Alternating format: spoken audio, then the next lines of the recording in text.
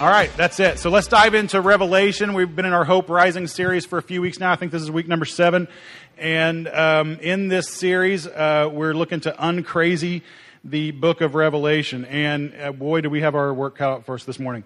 And so here's the deal about Revelation. I'm not going to, all the previous sermons are online. Go listen to them at the church website, livinghopedixon.com.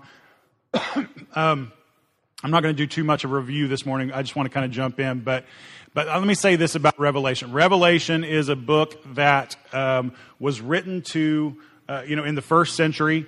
It was written to a bunch of persecuted churches, a bunch of Christians who were being persecuted primarily by the Roman Empire, but also by a lot of Jewish religious leaders as well. And so there was just heavy persecution to the point that they were being locked up. They were being jailed. They were being beaten. Many times they were being killed for their faith. Just try to mentally put yourself right there for just a moment and imagine that that's where we are as a church, where we no longer have the luxury of coming to a building that has a giant sign on the outside that says Living Hope Church. Instead, we're meeting secretly because our faith is now illegal. And we're meeting secretly, and if we get caught living out our faith, if we get caught worshiping together, if we get caught sharing our faith with someone else, then there's a very strong chance we would go to jail. And after we get there, there's a very strong chance we would be beaten. And there's still, in some areas of the world, a very strong chance that we might even be killed because we chose to be faithful to Jesus Christ. Put your mind there for just a second. And try to get a grasp on the people that John here was writing to with this book of Revelation. God gives him this vision of things to come. And it's a vision meant to build up and encourage this kind of beaten down church. A church that was thriving and that was growing, but I'm sure emotionally was just taking a beating. Just taking a beating. And physically, by the way. Physically. This is who John writes to. And now he doesn't have the luxury of sending an email. He didn't have the luxury of whatever kind of private correspondence or anything. Instead, these letters are hand delivered by mail carriers brought to, as we know, as we've talked about before, seven different churches in 7 different cities. And then eventually dispersed throughout the whole church to where we still have it today. Thank God. So knowing that your correspondence is probably going to be intercepted, knowing that somebody's probably going to break the seal on those letters and read them anyway and see what's going on here, John uses, and Jesus through John uses what we call apocalyptic literature. And this apocalyptic literature is very intentionally symbolic, very intentionally kind of this large, grandiose, epic language used to describe what God has been doing in the world, what's going to happen, what God is going to continue to do in the world. And so part of the reason for that cryptic language is knowing that these letters might be intercepted. Now, there's other reasons there too, but that's one part of it, okay? Jamie and I have a friend that for years and years and years, I don't know how many, 20 or 30 years now, she has been kind of undercover in China teaching English. Undercover in China teaching English. I don't know if you're aware of that, but there are Christian teachers who will go to China as kind of undercover missionaries, and they will teach English to Chinese people and look for very discreet opportunities to share their faith and draw people into the faith, because some forms of public faith are illegal in China. I know things have changed in China over the years, but even still, it's very heavily regulated. And so when we would write letters of encouragement to our friend in China, there was a system that we had to use. We couldn't just say anything and everything in those letters, because just like the first century, strong chance those letters are going to be intercepted and read. And so when we would write these letters, we would say things like, instead of referring to Jesus in our letters, we would say our mutual friend. Our mutual friend. Or instead of saying, I'll be praying for you, we would say something like, you'll be in my thoughts. You'll be in my thoughts. And there was this kind of code that we would use to speak back and forth to one another to communicate, messages about our faith and encouragement and that sort of thing. And I think there's a little bit of that going on, actually a lot of that going on in the book of Revelation. So this is kind of where we pick up. And we're starting with chapter 12 today, Revelation chapter 12. Flip all the way to the back of your Bible and look for Revelation and then look for chapter 12. And so here is where we get into a section that might be the most well-known / notorious section of all of Revelation, because Hollywood loves this section of Revelation. They love it. There's a whole subgenre of horror movies based on antichrists and all kinds of things like this. And here's where we dive into the number 666. And here's, all this kind of stuff. And so there's just all this, stuff that you've heard, that you've seen portrayed in movies. And again, like has been our practice throughout this whole series, I want you to take for a moment and take everything you think you know about the book of Revelation and set it to the side. And let's explore for just a moment that maybe biblical scholars know more about the Bible than Hollywood directors. Just maybe. Okay? Now, one of the very first horror movies I remember seeing as a kid was The Omen. Anybody see The Omen? Really? 3 of you? That's it. You're liars. You are all liars. And so, yeah, The Omen, it's a creepy, I don't know why my parents showed me The Omen at the age of 6. I don't know why they did that. That is a horrible misstep in parenting. I'm just going to say that. I don't know if they thought this would be some sort of theological lesson for me or what, but my parents, pastored churches, and but for whatever reason, I was like, "What are you watching?" We're watching this scary movie called The Omen. Sit down, son. And so I watched that a few times, and it is a genuinely horrifying. I think it still holds up pretty well today. It's a horrifying movie, and it is all about Revelation chapter 13. It's all about that whole thing, all this spooky stuff that kind of comes in. And so what I want to do again is dive in. We're going to dive into this passage. We're going to do our best to uncrazy and unravel the mess that has been built up. Now, some of you love this stuff. You love this stuff. You love looking for Antichrist, and you love checking your kid's scalp for a 666 because surely they're possessed in some way. You love all this kind of stuff. And you tell them you're checking for lice. We know what you're really checking for. And so you just get into this. You like the conspiracy theories. You like the fear factor of it. You like, whatever. And I'm going to burst your bubble today because I don't think it's actually as scary as you might think. Actually, in some ways, it might be scarier. I think when we kind of, turn it into fiction and myth and everything else, we rob it of its power in some way. And so let's just kind of dive in and see what's going on here. There's a lot to unpack. So Revelation chapter 12, as usual, I'm going to read from my page that I can actually read, that I've blown up giant. And Revelation chapter 12. We're going to skip around a little bit. We're going to read most of 12 through 14, but not all. I'll kind of fill you in on the gaps that I skipped through. So we're starting with verse 1 of chapter 12. It says this: "And a great sign appeared in heaven. A woman clothed with the sun, with the moon under her feet, and her head a crown of 12 stars. And she was pregnant and was crying out in birth pains and the agony of giving birth." All right, so as we dive into the different symbols that are in this passage, I'm just going to quickly point out what most people think these things. Again, there are differences of opinion. You're always welcome to disagree with me. My feelings won't be hurt. But this is what I think is going on here. The woman that is being portrayed in this passage, I believe, is God's people. God's people, otherwise known as the true Israel or the church, all people throughout history who have been faithful to God. Some people call them the saints, whatever you want to call that. But God's people here is the woman.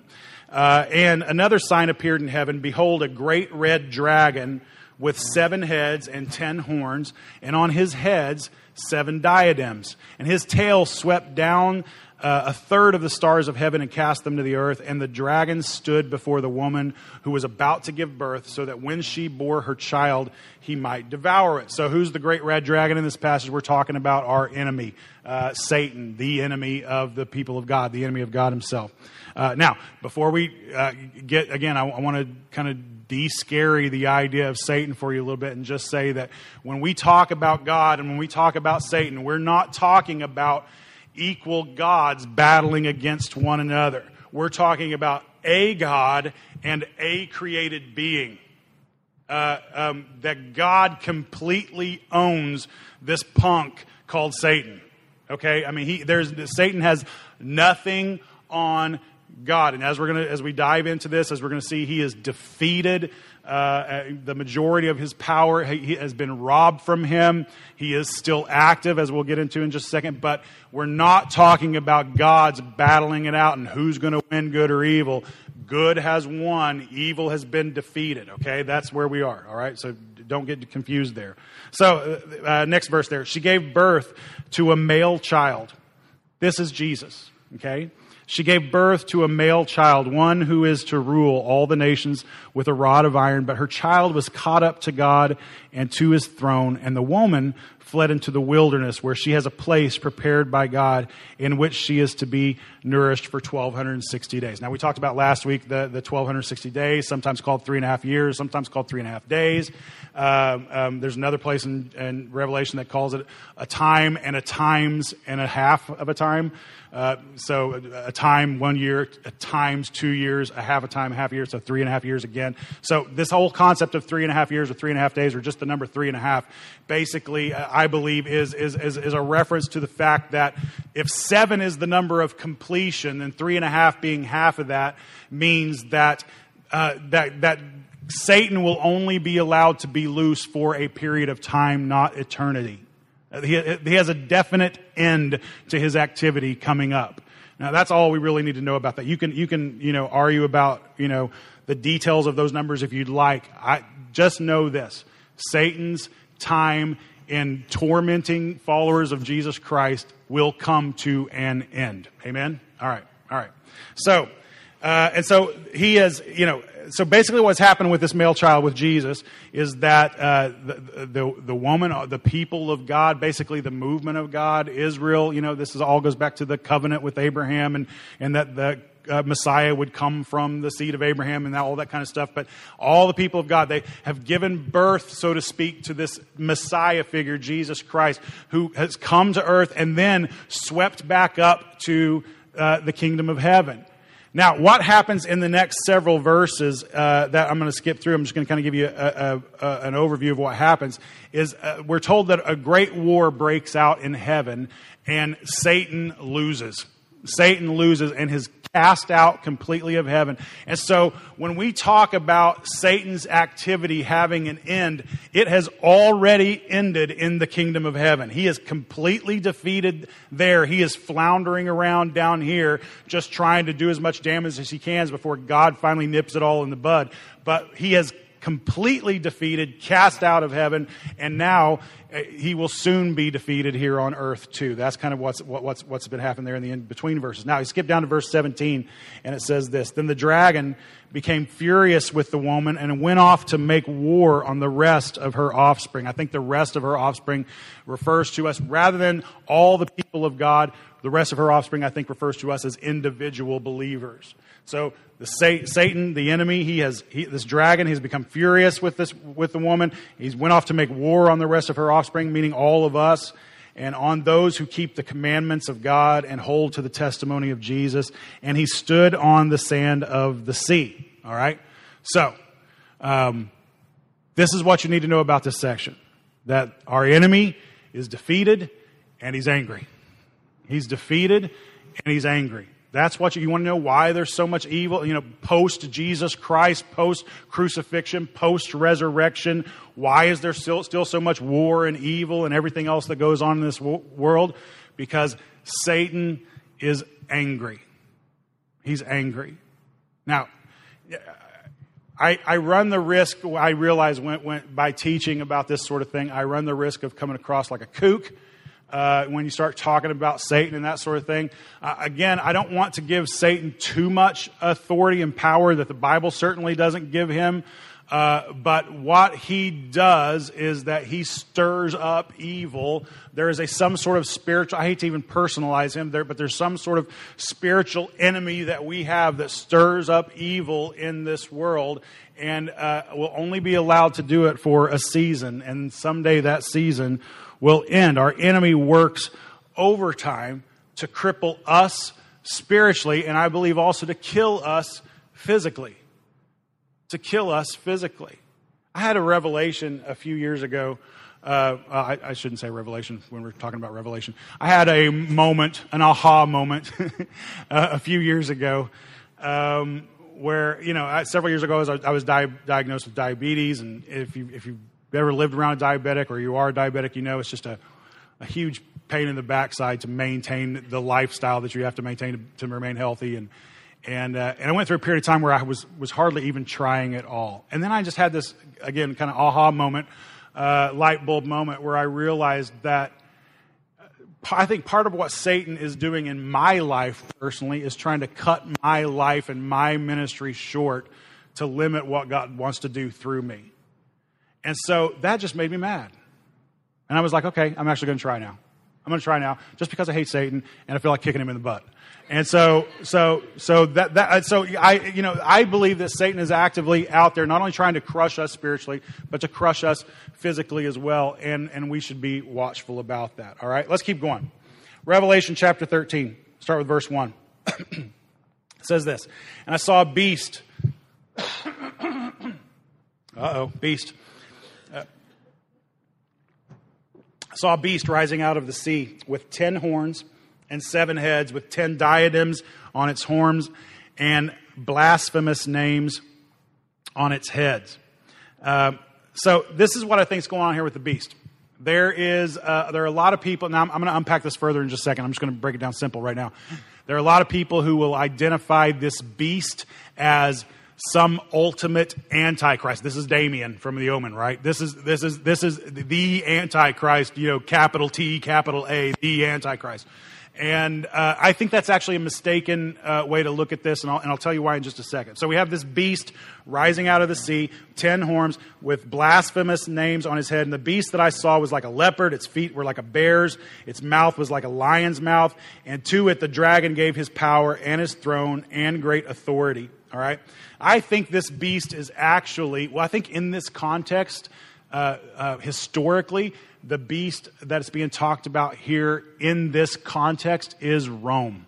It's this great, powerful entity that has been given the power to persecute the churches. And now there are some people who are in a camp that say Revelation should be read historically. And there are some people in a camp that say Revelation should be read as future things that will happen that we need to look out for. And I actually think both camps are wrong. I think it's both.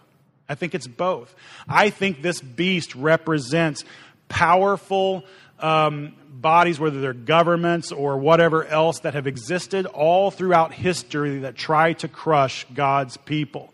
And as John is saying to his people, to the people that he's writing to the churches that he's writing to, watch out. This is Rome that I'm talking about. He's using very cryptic language, because they're in enemy territory, so to speak, using this cryptic language. He's not only telling them to watch out for Rome in the way that she will abuse them and persecute them and that sort of thing, but eventually be defeated.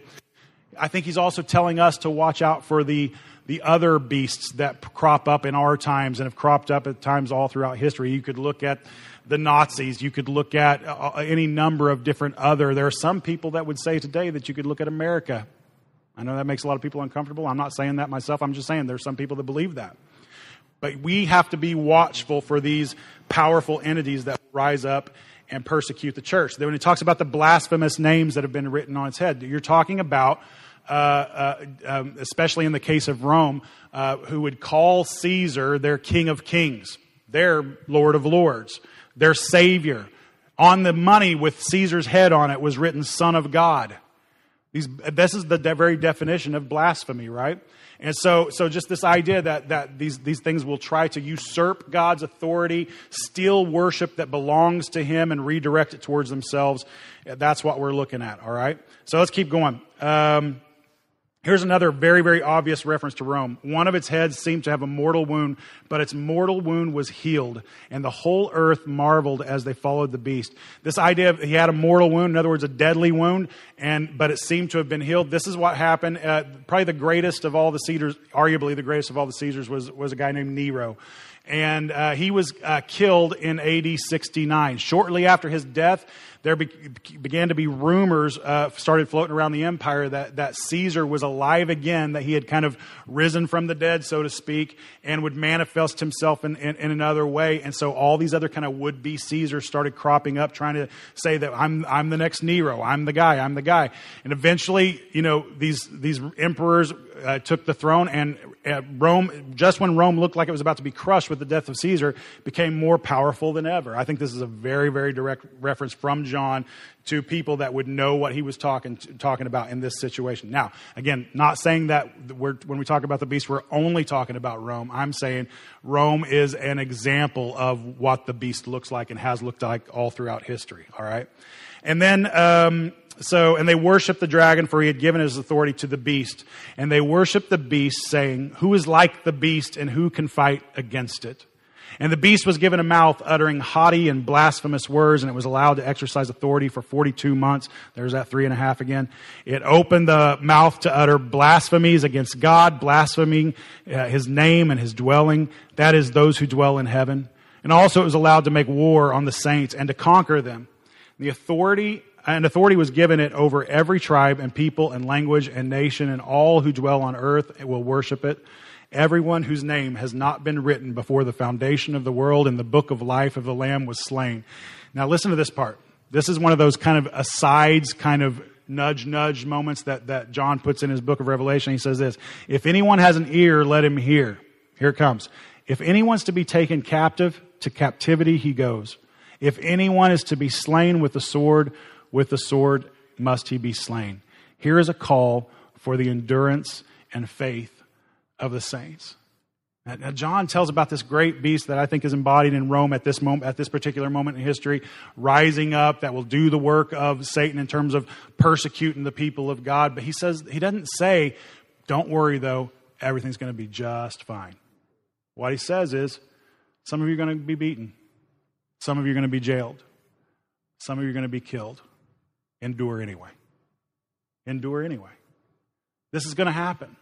And we've talked about reasons why this has to happen in previous weeks in terms of it being a witness to the rest of the world and them seeing how important our faith is to us and how faithful we'll be to our God and our Savior, all that kind of stuff. But this stuff is going to happen. Endure anyway.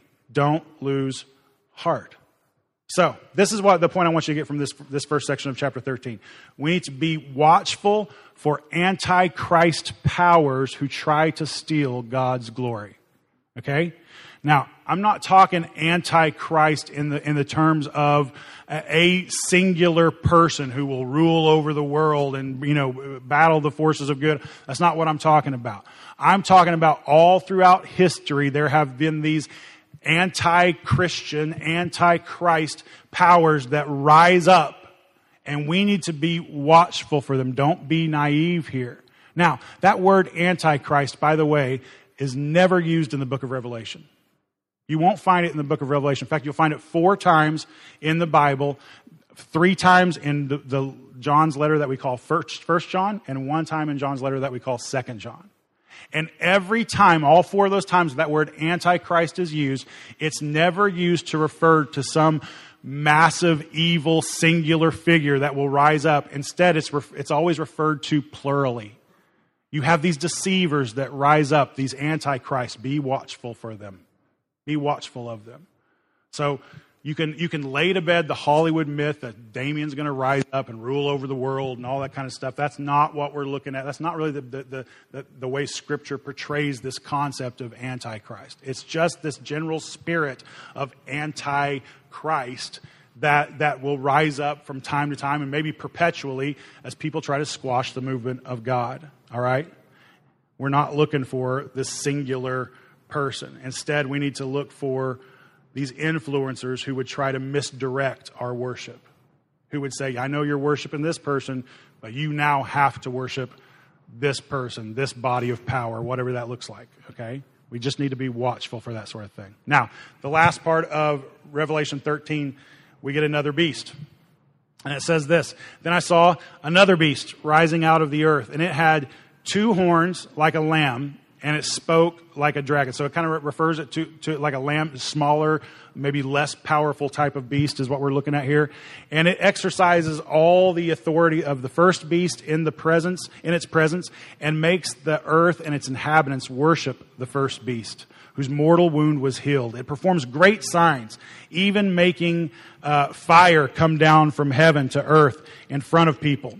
Now, when we talk about this second beast that we're looking at, this maybe kind of smaller, less significant beast, I believe what's taking place here and what John's referring to is the local authorities, say the Roman governors and places that were given power over certain districts and certain countries and certain cities, who carry out the will of Rome itself or the beast itself. And make sure that everybody is directing their worship towards the first beast. Okay, there are these. Now, these could be political figures. These could be religious figures. The fastest, we've talked about before, in the first century, the fastest growing religion in the world actually wasn't Christianity. The fastest growing religion in the world was the worship of the emperor. And this is the context in which these Christians live, where all around them temples are being raised up to worship Caesar. Every major Roman city, there was another temple that went up to worship Caesar. And sometimes these local, provincial governors would put these statues of Caesar that people would worship in these temples, and they would do these tricks with them where they would make them cry, or they would make them bleed, or they would make them, some way make them speak, through some sort of complicated system. And it was all this kind of trickery that was going on. And this is John going, don't be fooled by this. This is what they do. This is what they do.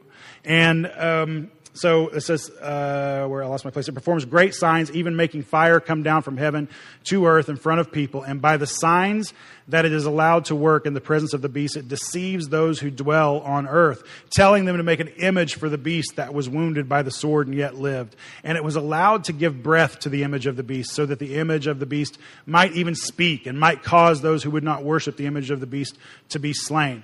And also, it causes, now this is a part that maybe some of you are familiar with if you know much about Revelation.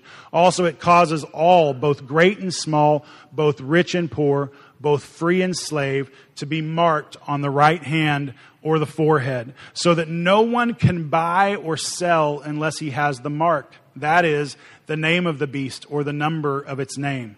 This calls for wisdom. John's doing another little aside here, like you guys know what I'm talking about, is what he's saying. This calls for wisdom. Let the one who has understanding calculate the number of the beast, for it's the number of a man, and his number is 666. All right? This is where we get the whole 666 thing from. All right? Now, what you may not know about me is that when I was attending Bible college, I became an expert on the numerology of the beast. And there's some hidden stuff in here that I want to share with you. Don't try this at home. You have to have gone to school like me to get this stuff. And so let's go through some of the numerology of the beast here. So first, we all know 666 is the number of the beast. What you may not know is that 667, that's the neighbor of the beast. All right, that's the neighbor of the beast. So DC, here we go, DC, LXVI, that's the Roman numeral of the beast. And then even beyond that, if you go to 1666, that would be the area code of the beast. Also 00666, that's the zip code of the beast. Now this one, you got to study hard to find this one. 665.99, that's the retail price of the beast. You may not know that. But even if you dig in even deeper, you'll find that $656.66, that's the Walmart price of the beast. So, even the beast, he's rolling back prices all day long, all right? All right, then we got 666 degrees Fahrenheit. That would be the oven temperature of roast beast, in case you're curious about that. 666K, that would be, of course, the retirement plan of the beast. And then my favorite one that I found is that this one, 6. What was that number again? Of course, that's the number of the blonde beast, okay? And, yeah, see what I did there? All right. Some of you guys are sitting there going, I think I might know the blonde beast, actually. So, yeah. All right. So no, it's just a little funny there. But here's the thing. The reason I did that is because I'm an idiot. And because when we're talking about this, this number, this number has put so much fear into people. It's absolutely insane. It's absolutely insane. All right. Now, again, as we're talking about the entire book of Revelation and all of its rich symbolic language, and especially when you're talking about numbers are always very, very, very symbolic.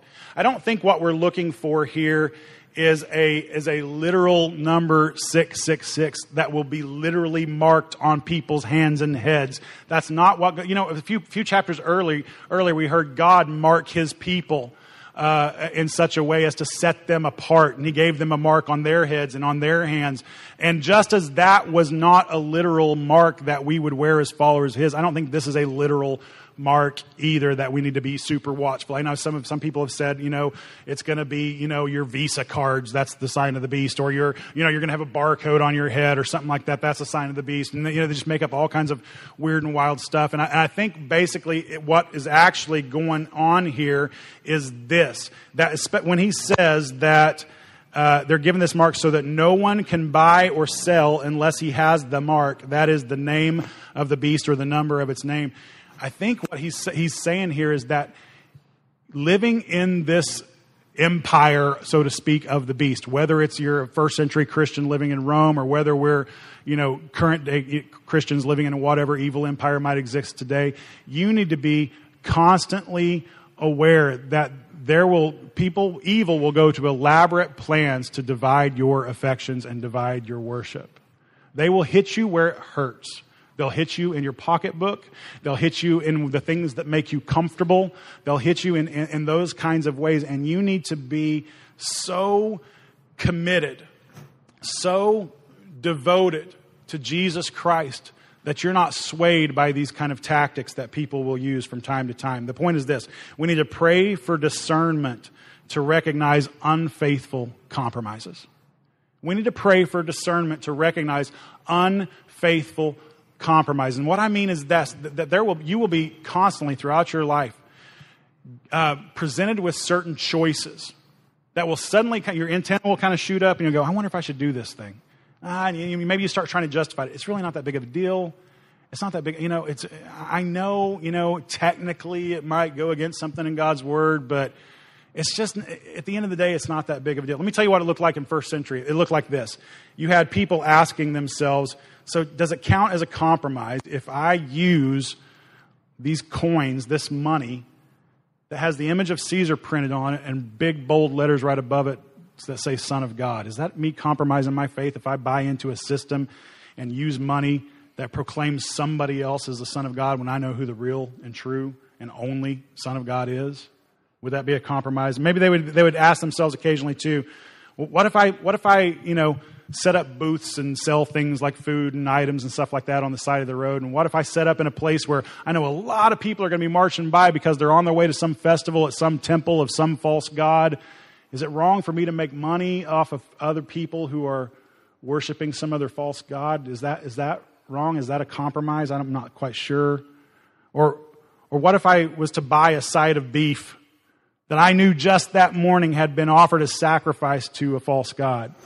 They cut the price down. They make it super cheap and affordable. I'm just trying to feed my family.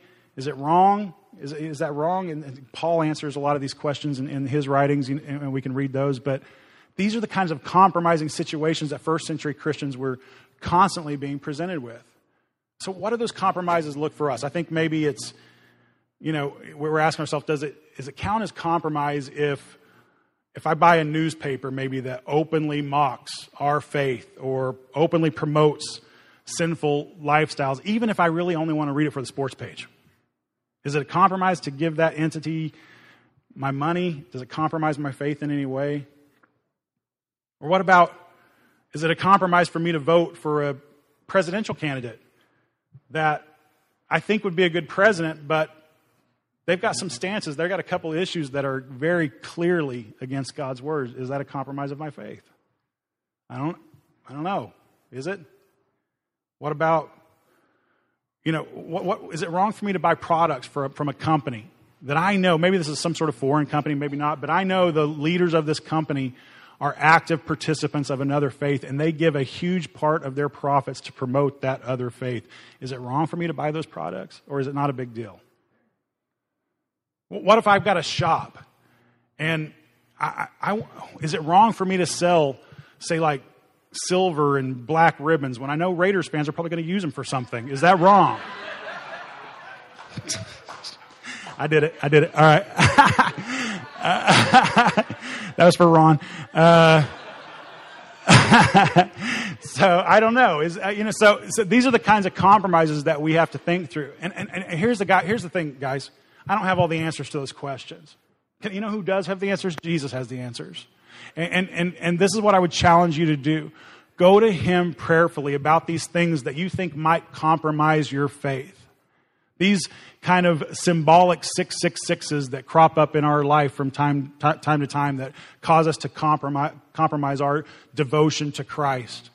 Go to Christ about that. Go to Him in prayer and ask, is this a compromise? Go prayerfully about that. Go to people that are spiritual leaders of you in your life and ask for guidance, ask for wisdom. But I think what's the purpose here is that we're supposed to be watchful for these things.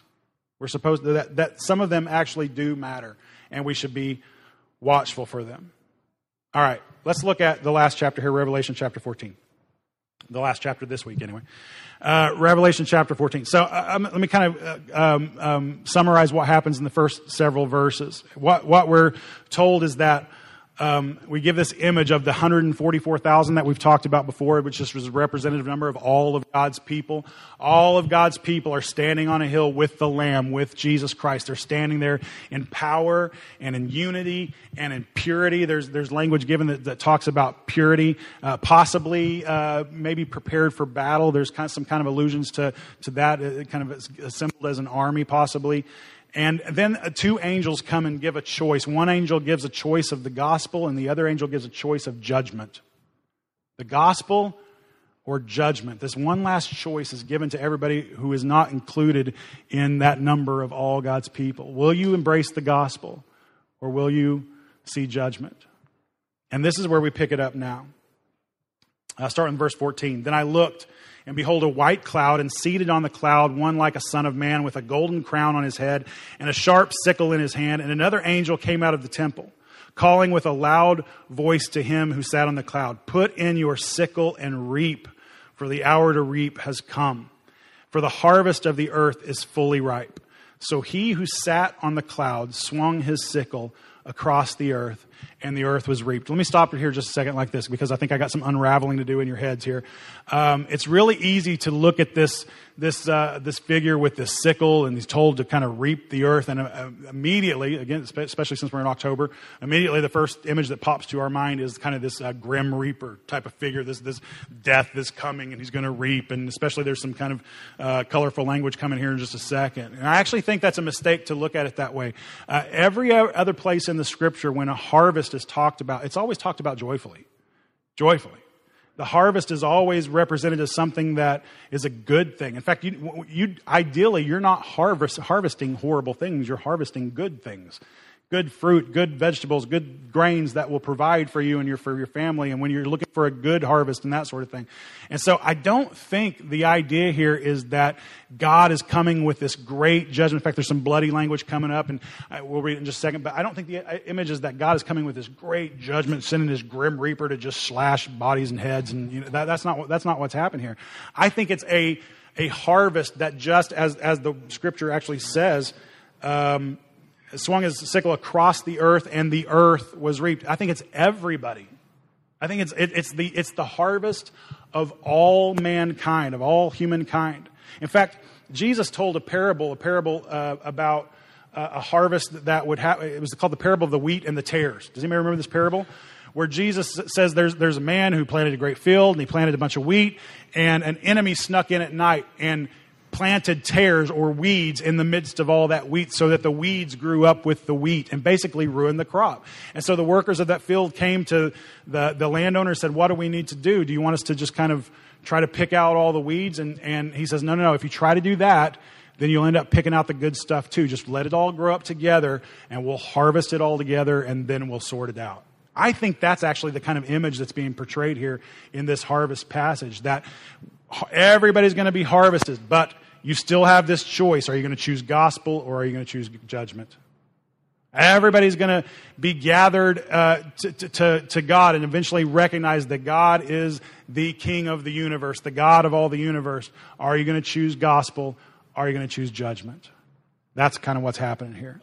Then another angel came out of the temple in heaven, and he too had a sharp sickle. And another angel came out from the altar, the angel who has authority over the fire. And he called with a loud voice to the one who had a sharp sickle, "Put in your sickle and gather the clusters from the vine of the earth, for its grapes are ripe." So the angel swung his sickle across the earth and gathered the grape harvest of the earth and threw it into a great winepress of the wrath of God. And the winepress was trodden outside the city, and blood flowed from the winepress as high as a horse's bridle for 1,600 stadia. And 1,600 stadia is about 180 miles. So as high as a horse's bridle for 180, that's a lot of blood, right? Can we agree that's a lot of blood?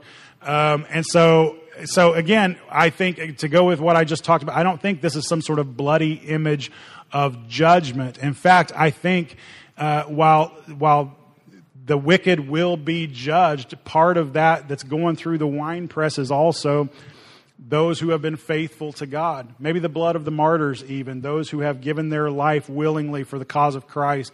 But the point is that God will sort them all out. God will sort them all out. Now, as we close this morning, this is the question that I think this particular passage is begging for us to ask. And it's this question: who is your Savior? Who is your Savior? Are you going to place your hope for salvation in Jesus Christ? Or are you going to place your hope for salvation in governments, in political heroes, in businesses, in products, in wealth, in your savings, in your career, in your financial stability, in your family? Are you going to make those things your Savior, or are you going to finally once and for all declare that Jesus Christ is my Savior? That's the question that we're all forced to wrestle with. It's a big question. It's a big question.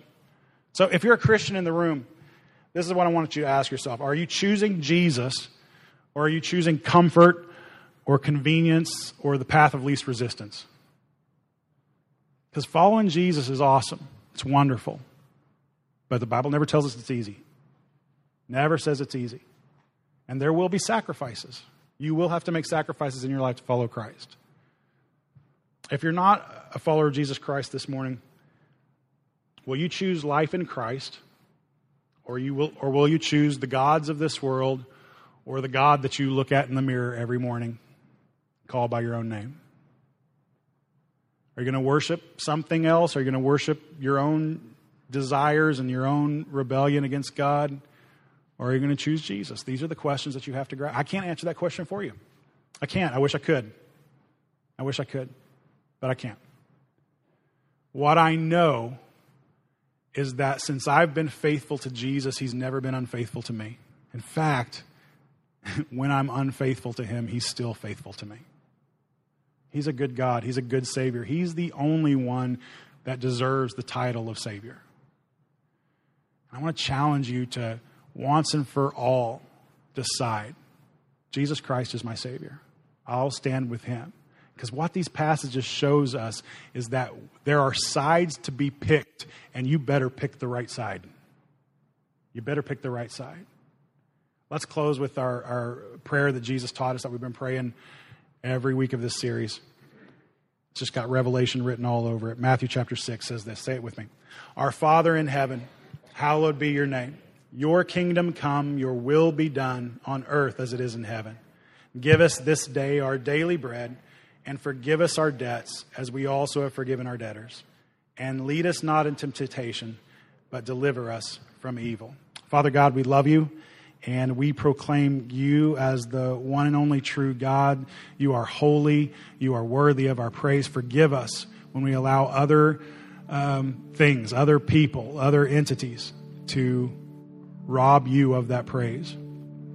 Help us to have a singular focus on you. Help us to see the world through the eyes of Scripture, not just through the eyes of whatever is comfortable or easy for us. God, help us to see clearly those who would rise up and try to steal your glory. Help us to see them for what they are. We love you. We thank you for your word again this morning. We pray all this in Jesus' name. Amen. Amen. God is good. Amen.